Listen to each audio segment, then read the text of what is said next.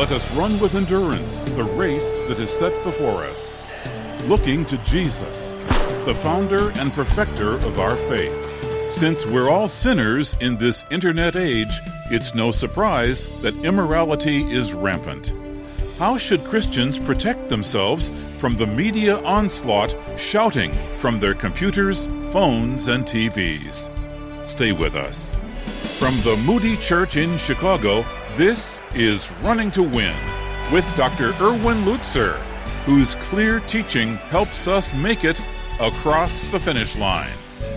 Pastor Lutzer, once the church set the moral tone, and culture, for the most part, followed, at least in public. Nowadays, the restraints seem to have been lifted entirely. Well, Dave, if I'm hearing you correctly, the restraints have been lifted not only in the culture, the restraints have been lifted in the church. And that's why it is the statistics indicate that there are so many people who no longer have a filter by which they say no to the culture, but the culture has come to us through technology, and they participate. Of course, all of us use technology, but we need to be aware of its tremendous dangers.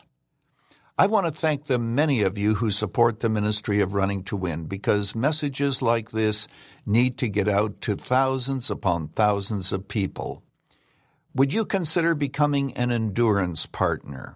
An endurance partner is someone who stands with us regularly with their prayers and their gifts. We so much appreciate all those who pray for us, all those who support this ministry. Here's what you can do to get more info. You go to rtwoffer.com. When you're there, click on the Endurance Partner button, or if you prefer, you can call us at 1-888-218-9337. Thanks so much for helping us get the message of the gospel and the message that is needed for the church to so many today. It deceives us in terms of how good or bad we are. Most people think that we're much better than we really are. And the way in which the heart does that is it gets us to compare ourselves with others. We find somebody who's worse than we are, especially a churchgoer, and then we say, well, if they're like that, I do this and I'm good. The Bible says that the way of man is pure in his own eyes, but God judges the heart, and the heart deceives us. You're not as good as you think you are. I'm not as good as I think I am. We're deceived. The heart also denies the dark parts of our lives. That's why you see you can have somebody who is abusive, somebody who is unkind, thoughtless, and all the rest, who does horrible things and hurts people, and he thinks he's actually pretty okay, thank you very much, and that the people that he steps on and hurts deserve it. And he denies how evil it is. You and I know all that we need to do is to watch the news to see how deceitful the heart really is. You know, when you see of what is done, whether it's to children or whatever, the abuse that goes on, I'm reminded of the fact that the human heart is just as bad as the Bible says it is. In fact, there have been times when you and I have heard about evil, and we have gone and we have thought about that evil, and we have seen it, and we thought to ourselves, this is the worst possible thing that anyone could do. And you feel as if you're finally in the basement. You got to the bottom of how bad man or woman can be. And then while you're standing in the basement, you notice that below you, somebody's knocking under your feet. And you realize that there's another story down there, full of all kinds of serpents. The heart of man is deceitful above all things and desperately wicked. Let me ask you something. Do you think that you could live for 24 hours without a single thought that was either unkind, untrue, or impure? Could you do that for 24 hours?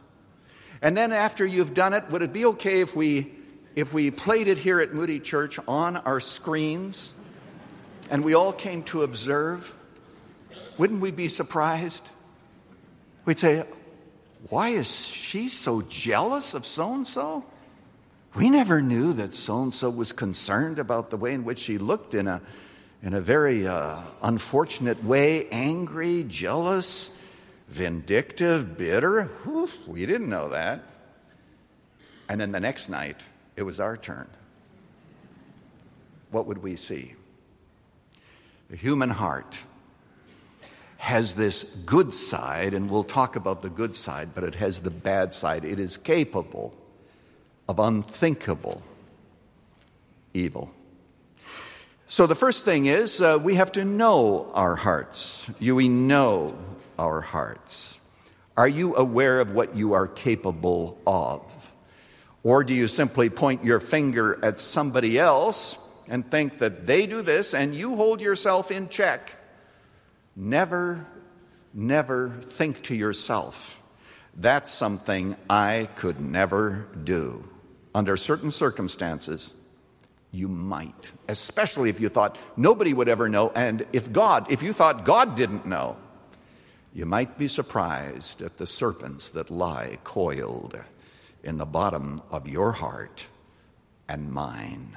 We have to know our hearts. Secondly, the Bible says we should guard our hearts. We have to guard our hearts. Now, there are many people who would never leave their car anywhere unless their car were locked. They want to guard that car, or they want to guard their house. They would never think about such a thing as leaving the house with the door unlocked. And yet there are people today whose minds are totally unguarded. There's no lock. Again, I read the Bible and I am so struck by its accuracy. The scripture says in the book of Proverbs 25:28, that's 25:28, a man without self-control is like a city broken into without walls.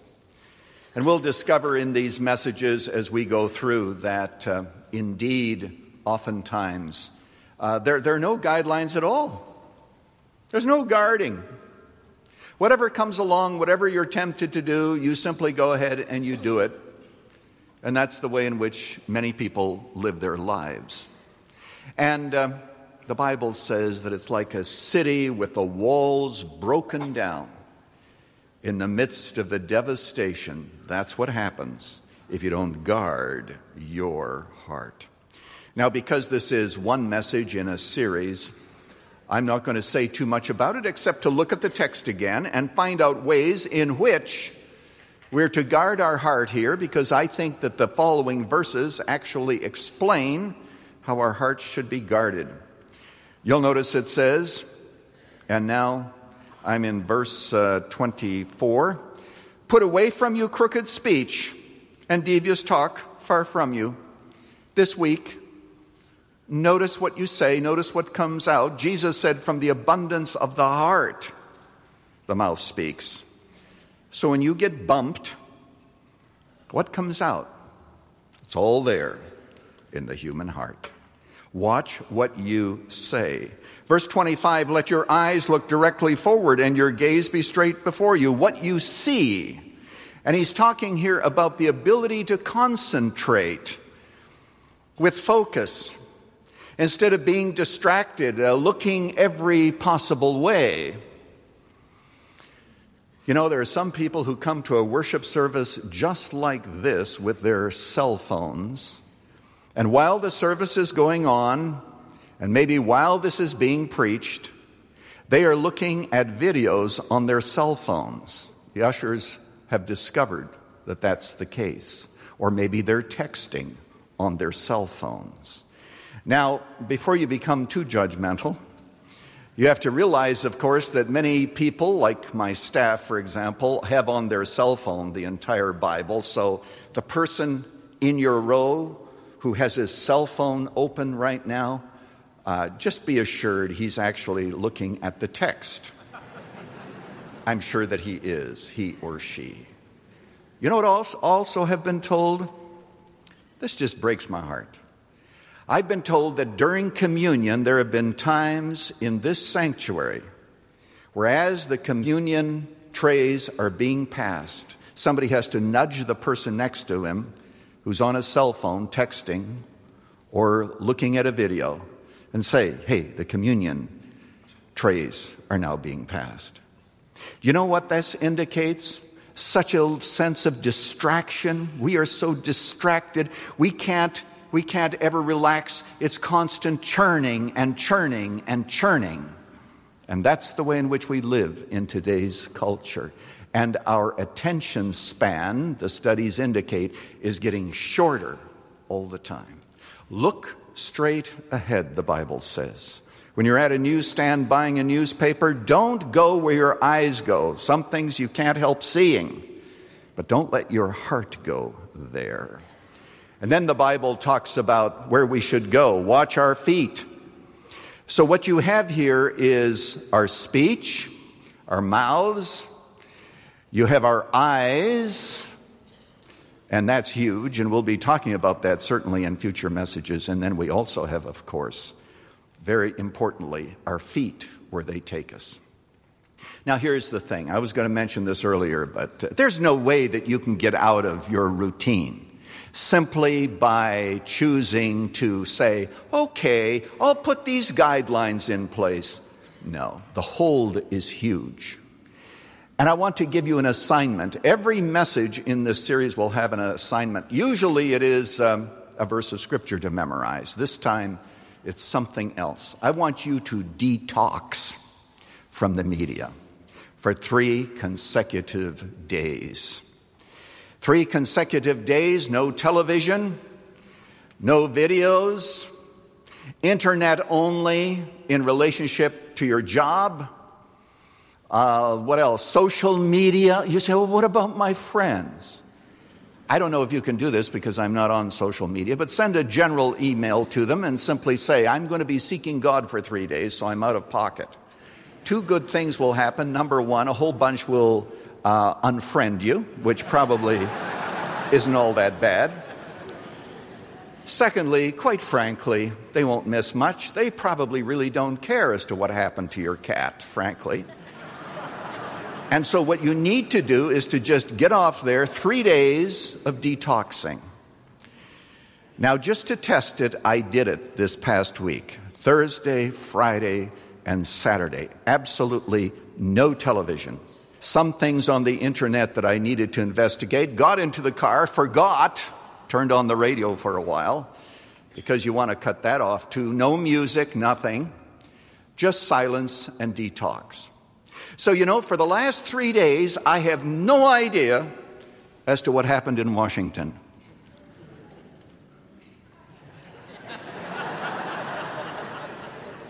Help me here. Did I miss anything? Fact is, the world got along very well without me knowing about what was happening. Can you do that? I'm going to do that again. Beginning Monday, Tuesday, and then our day of prayer and fasting Wednesday. I'm all up on this. I think by the 3rd day, I began to enjoy the silence. And what do you do during the silence? You meet with your family, you read Scripture, you read Psalm 139. That's the other part of the assignment, where the psalmist said very clearly, search me, O God, and know my heart. He ends the psalm that way. He begins by saying, Lord, you've searched me and you've known me. God knows every single detail of your private thoughts. But then he says, search me, tell me, and show me what you see. You willing to come before God and have him search your heart like that? 3 days detox. Of course, I continued on with emails because that's the way in which we communicate with our family, with our staff. But you make the decision as to where the line will be, and for 3 days, detox from the media. Now there's something else, and that is we must allow God to change our hearts. You can't change your own heart, by the way. That would be like washing a dirty well with the dirty water that's in it. The Bible indicates, though, God said to Israel in the Old Testament, he says, a new heart I will give you. I'll take out the heart of stone and I'll give you a heart of flesh. We have hearts of stone, don't we? Oh, there's some good things about us. But there's a lot of dark shadows and things that lead us astray. And what we need to do is to receive the gift of a new heart. That's what Jesus meant in John 3 when he said, except you be born again, you'll not see the kingdom of God. Jesus was talking about a new birth, a new heart with new desires. And if you think that's easy for God to give us, no, it's very difficult. It was a huge challenge. And that's why Jesus Christ came to die on the cross for our sins, so that he could stand in our stead and meet all of God's obligations on our behalf.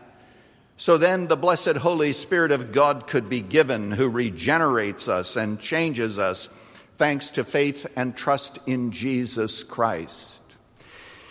Before our conversion, our heart is the most difficult thing we have to deal with. Full of anxiety, anger, bitterness, hopelessness, despair, wanting to get even. That's before our conversion. After our conversion, we still struggle with those things, but we struggle from the standpoint of victory. Because now the peace of Christ can rule in our hearts. Now we can have joy that has been given to us by the Holy Spirit of God. It is the new birth without which you and I will not see the kingdom of God. And as we allow God to search our hearts, what we'll discover is that indeed we are sinners and indeed we are in need. I have no doubt that in this large congregation today and listening audience in other ways, that there are some in whose hearts God is already working to bring you to this moment, to this hour, and to this part of the sermon, so that you realize that that emptiness in your heart, that frustration in your heart, is a longing really for God to come to you and to give you a new heart with a love for God and ability to overcome the dead weight of a heart cut off from God. And it's available to you. It's available to you. Jesus said, or rather it says in the scriptures, as many as received him, to those he gave the power to become the children of God, even to those who believe on his name. That's the beginning point. The beginning point is to have a new heart. Come to God. Ask him to forgive you, to make you his child, and you will receive the gift of the Holy Spirit. There was once an evangelist by the name of Billy Sunday. I know that there's also a Billy Graham, but this was Billy Sunday, who used to preach in this church back in the 1920s. He was a baseball player here in the city of Chicago, and he came out of a bar. And there were some students there that were handing out literature telling him the gospel that I've just explained to you. And Billy Sunday said, and I quote, I staggered out of my sin into the outstretched arms of Jesus and received him and instantly became a new creature. And Billy Sunday was a great evangelist for the cause of Jesus Christ. The transformation of heart. What heart did you bring with you today? Hard heart? Indifferent heart? Skeptical heart? Come to God. He gives a new heart to all who trust his Son to save them and to transform them. And if you will, let's bow together in prayer.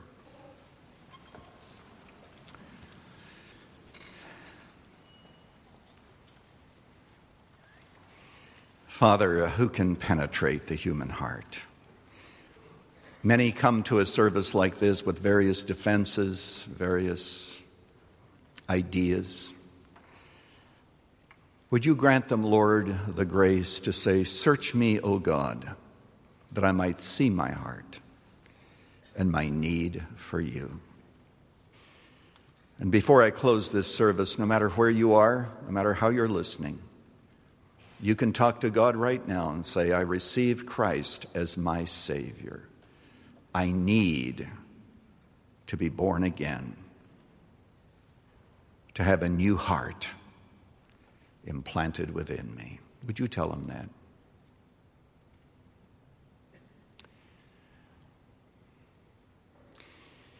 Father, we are helpless apart from your divine intervention. Help us, Lord. Help us in this series of messages to be honest, to be realistic, to be transparent, and to be obedient. In Jesus' name, amen. My friend, today, if you're going to stagger in the direction of Jesus. I want to thank the many of you who support the ministry of Running to Win. You know, because of you, we are in many different countries of the world. For example, I received a letter from someone in Iraq who said that they felt alone until they came across the ministry of Running to Win, and they don't feel alone anymore. That's because this ministry is also in Arabic. Would you consider becoming an endurance partner, someone who stands with us regularly with their prayers and their gifts? Here's what you do. Hope that you have a pen or pencil handy. Go to rtwoffer.com. Click on the Endurance Partner button or call us at 1-888-218-9337. rtwoffer.com. Click on the Endurance Partner button.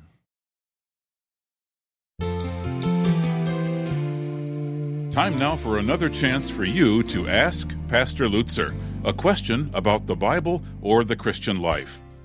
Not everyone likes what they hear on Running to Win. John listens to us on KDKR in Rutherford, Texas. He has this observation. In one of your broadcasts, someone asked a question about profanity. In your answer to him, you made the statement that we must accept people and their faith so that they may accept our faith. If this is so, I'd like to see anywhere in the Bible where this is taught. Jesus is portrayed as meek and mild on this subject, and I, for one, can't find anywhere in his word where he says we are to do this. Please enlighten me on this statement. John, I'm not exactly sure what it is that you're referring to in the question that I answered, but I doubt very much that I made the statement that when people use profanity, we simply have to accept it. There is a way, of course, by which we can connect with them and let them know that we don't appreciate it, because after all, they are talking about our God and our Lord Jesus Christ. But I think that this can be done in a winsome way rather than a condemning way, and I'll tell you why. Because the real issue in these people's lives is not the fact that they use profanity, however unscriptural that is. The real issue has to do with their relationship with God. And what we need to do is to recognize that profanity is but a symptom of a much deeper problem, and that is that they haven't been reconciled to the Father and don't appreciate our Lord Jesus Christ. So I'm simply saying that what we need to do is get beyond the sin to the Savior. And that's, of course, I think what I meant in the comment that you referenced. So I pray that God will really give us wisdom, because what we need is wisdom so that we can both rebuke but also bring people to a saving knowledge of Jesus Christ. Some wise counsel from Dr. Erwin Lutzer. Thank you, Dr. Lutzer. If you'd like to hear your question answered, go to our website at rtwoffer.com and click on Ask Pastor Lutzer, or call us at 1-888-218-9337. That's 1-888-218-9337. You can write to us at Running to Win, 1635 North LaSalle Boulevard, Chicago, Illinois, 60614. In terms of moral temptation, we're all in the same boat. Whether in the church or not, all of us are prone to moral sins, and the media makes such sinning easy. Next time on Running to Win, we'll explode some myths about who is actually vulnerable to the power of the Internet. Don't miss the seductive power of desire. Thanks for listening. For Dr. Erwin Lutzer, this is Dave McAllister. Running to Win is sponsored by the Moody Church.